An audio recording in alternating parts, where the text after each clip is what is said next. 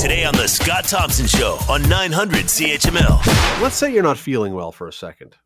It's happened to a few people. Hopefully not today. Hopefully you're in full health while listening to the show today. But you can imagine you're not feeling all that well. Something more than a sniffle or a little headache, and something less than you've just cut off your leg with a chainsaw. Something in the middle ground there where you might normally go to a doctor or even the hospital to be checked. Well, let me ask you a question. Would you be comfortable, again, considering it's not a life or death circumstance, would you be comfortable doing that visit online now? Has COVID and our self-quarantining period and what we've learned about what we can actually do from our living room, has that changed your opinion? Would you be okay seeing your doctor from home? Not a house call. He's there, you're here. Or she's there, you're here. Well, this appears to possibly be our new reality, or at least heading that way. St. Joseph's Hospital is launching a new emergency room system today that'll allow you to be seen online. Not for life-threatening things. Again, if you're having a massive heart attack, this is not for you. If you can't breathe, this is not for you. But for other things, it's an intriguing idea that I think it must have existed before, but boy, it seems like its time has come. Dr. Greg Rutledge is the Chief of Emergency Medicine at St. Joseph's Hospital. He joins us now. Dr. Rutledge, thanks for doing this today. Thanks for having me. Again, I think this must have been done places before, but this is brilliant. I mean, for many reasons, but I think largely anyone who's ever been to the emergency ward knows there's a whole lot of people there a lot of the time who really shouldn't be there. Starting just there, this may help to alleviate that a bit. Yeah, we're excited about it. I think I think your analogy between the two goalposts that you put there are reasonable analogies, I think. But yeah, we're excited. I think all of us have been confronted with the question of, should I come to Emerge? Should I not? Do I need to go to hospital for this? And I know friends are always calling me and asking me that question. And so this is giving everybody an opportunity to have that question answered for them in a way. I mean, I think first step is always family doctor. Try and connect with your family physician. They know you best. But if you can't get into to see them or you don't have a family physician, it's another service for the community, which I think will be, we hope to be really well used. Well, and as I said off the top, I mean, anyone who's been to emergency, and heaven knows I've been there a few times, there's always loads of people, and I'm guaranteeing that a bunch of them don't need to necessarily be there. The flip side, though, is I would think that there are probably also a lot of people in the community who are very stoic and the opposite. They go, oh, I'm fine. And meanwhile, they've got something that really needs to be looked at. And if they can do it from the convenience of home and it's not a problem to go all the way down to the hospital and sit in a waiting room for hours, they may take advantage. It may be very helpful. Agreed. Yeah. And I think some of this was born out of the first wave of the pandemic, hopefully the only wave, but certainly the first wave of the pandemic, that we saw our numbers drop significantly, 30-40% at times in the hospitals across the city, and recognize that heart attacks and strokes and those sort of things don't stop happening in a pandemic, and concern out of where these people were. And so even having that instance occur where they call hoping to hear, no, you don't need to come, to be able to connect with them and say, actually, you really do need to come and it's safe to come. And here's what we've done to make sure it's safe, just so they can feel comfortable coming. That was part of where this came from, that there were people out there that needed to come who weren't. And then conversely, there are some who aren't sure. And it's really, I mean, they're not in the medical field. They don't know. That's not their job to know whether they should or shouldn't come. And being able to alleviate their concerns on those occasions where we can say, no, actually, you don't need to come, or your issue is something that we can solve over the phone and direct the next appropriate care is huge. And it's huge at any time. As you mentioned, everyone's under stress in the Emerge always, but in this time of trying to socially distance, physical isolate, to be able to minimize the number of people in the waiting room is a good thing for all involved. Did you say a moment ago that you're down by 30% or down to 30% during the COVID time? We were down upwards of 30%. We're back up to our normal volumes now, but there was a period of sort of 5-6 weeks there where we saw a significant decline in our numbers.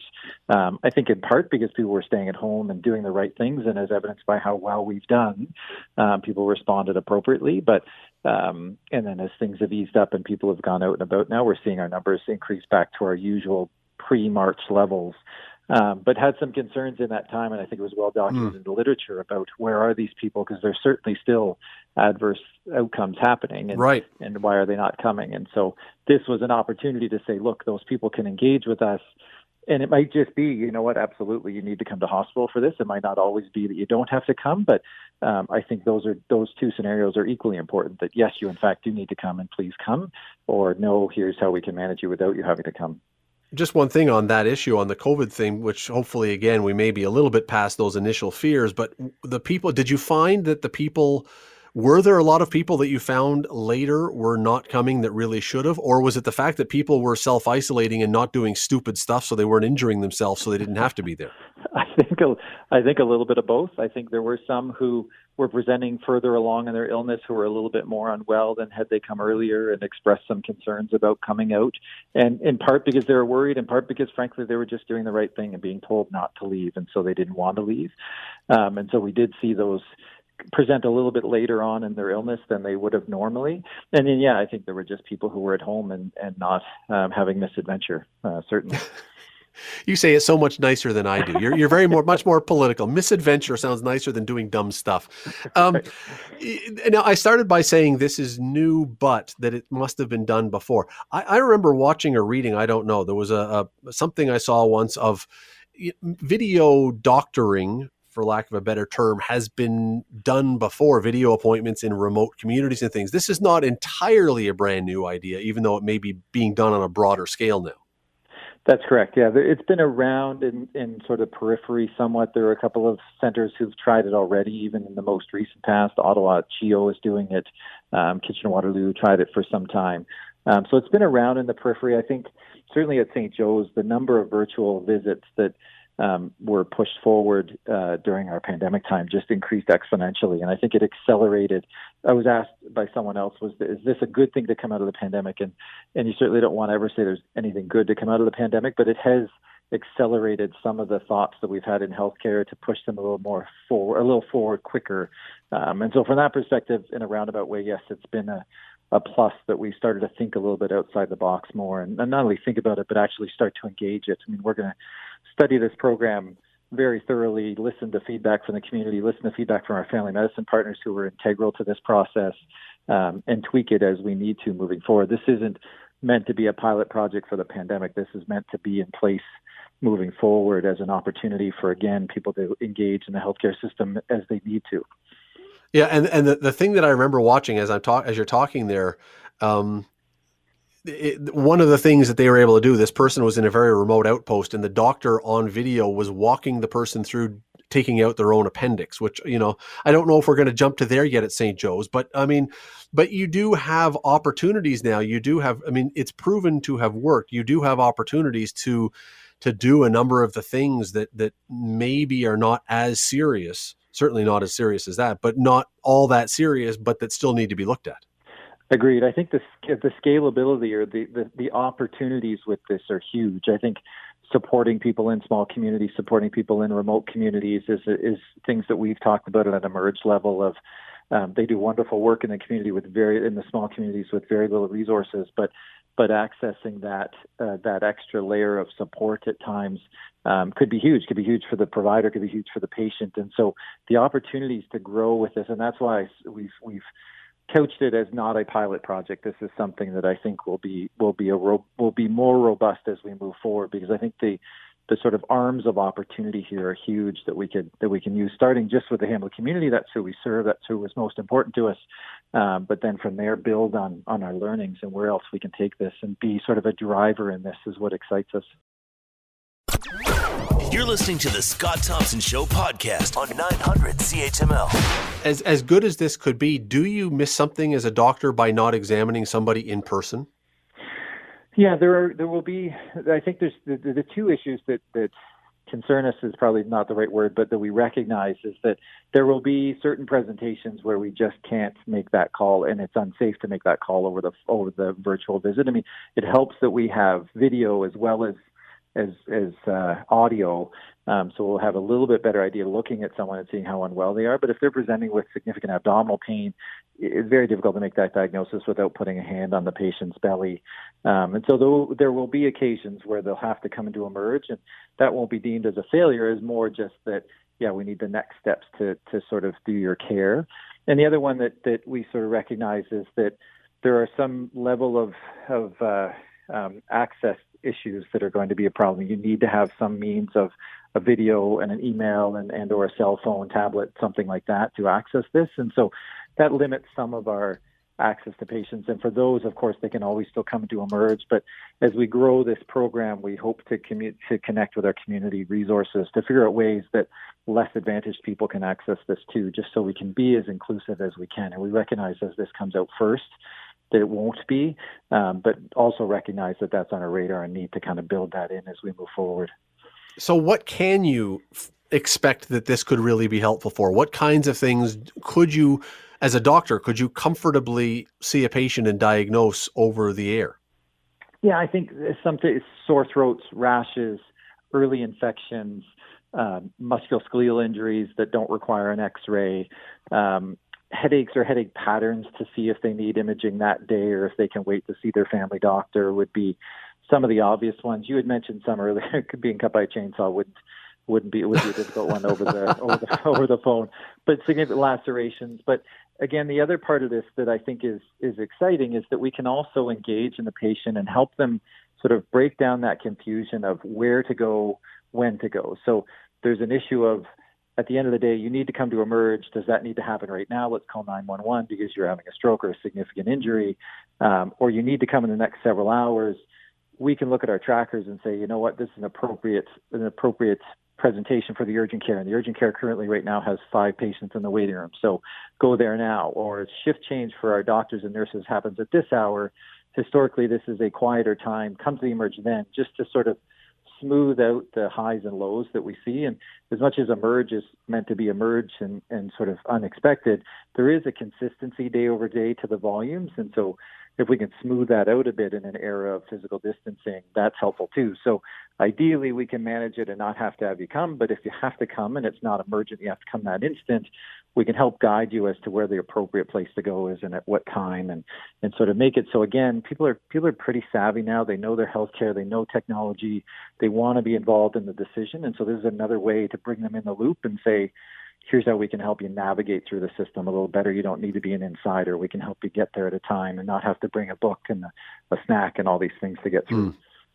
Are you confident that the system is secure? Because there would potentially be some parts of the body that someone may have to show a doctor online that you wouldn't necessarily want your neighbors to be able to hack in and see. It's a secure system? That's a fantastic question. Yes, it is. It goes through all the same hospital security levels that any of our meetings and Zoom interactions that would. So we were very careful to ensure that it's safe. It is not videotaped in any way. That's the other question that I think appropriately would come up. There is no saving of any sort of this data in any way. The only thing that's saved is the documentation that we do in the note of the interaction, much like any patient care interaction, but there is no saving of the video. There is no, and it's a very safe system. So how does it work then? I mean, is it a case where you're going to have one doctor, one GP, or somebody who is going to sit there and go through case by case all the calls, or is it a rotating roster of doctors, whoever is a specialist with this, or what do you do? So it's all staffed by the emergency physicians out of St. Joe's. And we cover both the urgent care site at King Street and Stony Creek, as well as the Charlton site. And so it'll be rotating into the group of 32 of us. Always an Emerge physician who has access to the Zoom chart. And so if you've been a previous patient here at St. Joe's, and even if it's not exclusive to St. Joe's patients, but we'll have access to any previous information that you have and can go on to Clinical Connect and see if you've had a CT somewhere else or an ultrasound somewhere else. So it's always Emerge physician, one of the group of 32 of us who've committed, and all of us have committed to doing this and rotating through. And then as it gets larger, and we hope to expand it, right now it's Monday to Friday, 10 to 6, but as this grows, growing it further into the evening, weekends, that sort of thing, we'll be sort of expanding from there. But it'll always be our focused Emerge group that is on the other line, on the other end of the line. And would there be specialists available if needed, or by the time you need to have a specialist, you're saying come in because this is beyond what we want to do over the air? Yeah, so we're linking with our specialist partners to but have access to assessment clinics that you may need to access. Sometimes that's difficult to do without having blood work or investigations or that sort of thing. But if it's the kind of presentation that we're familiar with in terms of you've been in hospital recently, or you're having a worsening of your heart failure or something like that, but stable, that we can get you set up with the clinic or get you linked with the specialist. We do that. So you'll always be connecting with the emergency physician, but we have means of facilitating that sort of care if we need to as well, recognizing that sometimes that requires investigations and you coming in, and maybe we have to do it through hospital. But again, if you're stable and we know you and we can get this arranged without having investigations, then that's certainly within our skill of available resources to use. I heard from someone, and I have no idea, I can't remember the dollar amount for the life of me, but every person who comes into Emerge and gets checked in, essentially, it's an expensive process that goes through OHIP or whatever else. Is this going to save money long term because you don't have to go through all that process? That's a good question. That's a bit of a challenging question as to how, and even people on the inside sometimes struggle with how much does it cost to walk into the Emerge and be seen as a patient, because so much of it is like, we got to have the lights on, we got to have the nurses there, we got to have the docs there. And so it's hard to pinpoint down what one visit would do. It's not really a program designed to save money. That's not the goal of it. And it's not really a money saver from St. Joe's perspective. And so that's not the motivation of it. It's more around trying to keep people at home if they can and not have to come to Emerge. If they have to come at a time when we can manage you, or more importantly, you're staying at home because you're scared to come, and meeting with you and saying, you know what, no, it's safe to come, and we know it's safe. And that both hospitals have done a great job of kind of pushing that message out there, that we've changed processes and we clean the changing of cleaning and that sort of thing to match the COVID risk. And so telling people it's safe to come and you do need to come with this. And so those are the motivations. It's not really a cost saving, and that's certainly not the motivation of the hospital. But at the beginning, you know what, when I said that I thought it was a brilliant idea at the beginning, I'm assuming that you're looking at this thinking, assuming nothing goes horribly wrong, and I don't know why it would, there's a lot of potential here that this could expand rather quickly, I would think, that other places look at this, not just for emergency, but to, for your, maybe not for your annual physical, but for a lot of other things. There's a lot of things that you could do with the doctor just over the connection rather than coming in. Huge. And I think, it speaks to the innovative nature of St. Joe's that we're jumping out in front with this. There are lots of other hospitals that have lots of other groups that are having this discussion. St. Joe's jumped full bore and 2 feet into the pool around virtual care during the pandemic, and we're really supportive in getting this project up and excited about this project. But yes, it's not limited to St. Joe's by any means. There is scalability to this across what we're doing and expanding what we're doing, but then into other institutions as well. And I just think it's 2020. It's time we integrate all of this, integrate communication, integrate electronics into our care. And so I think everybody's looking at how we can do this, and the pandemic has just pushed it ahead so many years, because we know we've got to now act and not just pontificate. Just to finish here, this started today, I believe. It's by appointment. You have to connect online, and there's a certain number per day that you can do. Obviously, it's not an unlimited number, but where does somebody go, or how does somebody get onto this list if they need to see a doctor? Great question. So it starts tomorrow. It starts the 29th. Oh, tomorrow. Okay. It starts so the appointments run from 10 to 6. There are essentially 6 appointments an hour. So we book every 10 minutes for patients. So it's roughly 48 patients if you do the math for over 8 hours. You can go to My St. Joe's. There's a link there that will be active that you can request a virtual visit, and then it walks you through. It's meant to be fairly easy for the average user. You have to put a little certain amount of information in there. There's great sort of background information on who is ideal for trying to get through your family doctor first. If you can't get there, 911 if you're worried. But you go on there, put in your information. You'll get a response from us during business hours within the hour, indicating your appointment time, and then another push link when us as the physician click on. And so it'll be a link to say either by text or email to say you're ready for your appointment. You click on it, and then you'll be face-to-face with the Emerge physician. Dr. Greg Rutledge, the Chief of Emergency Medicine for St. Joseph's Hospital. It's a really interesting idea. I appreciate you taking some time today to talk about it. Thanks so much for having me. The Scott Thompson Show, weekdays from noon to 3 on 900 CHML.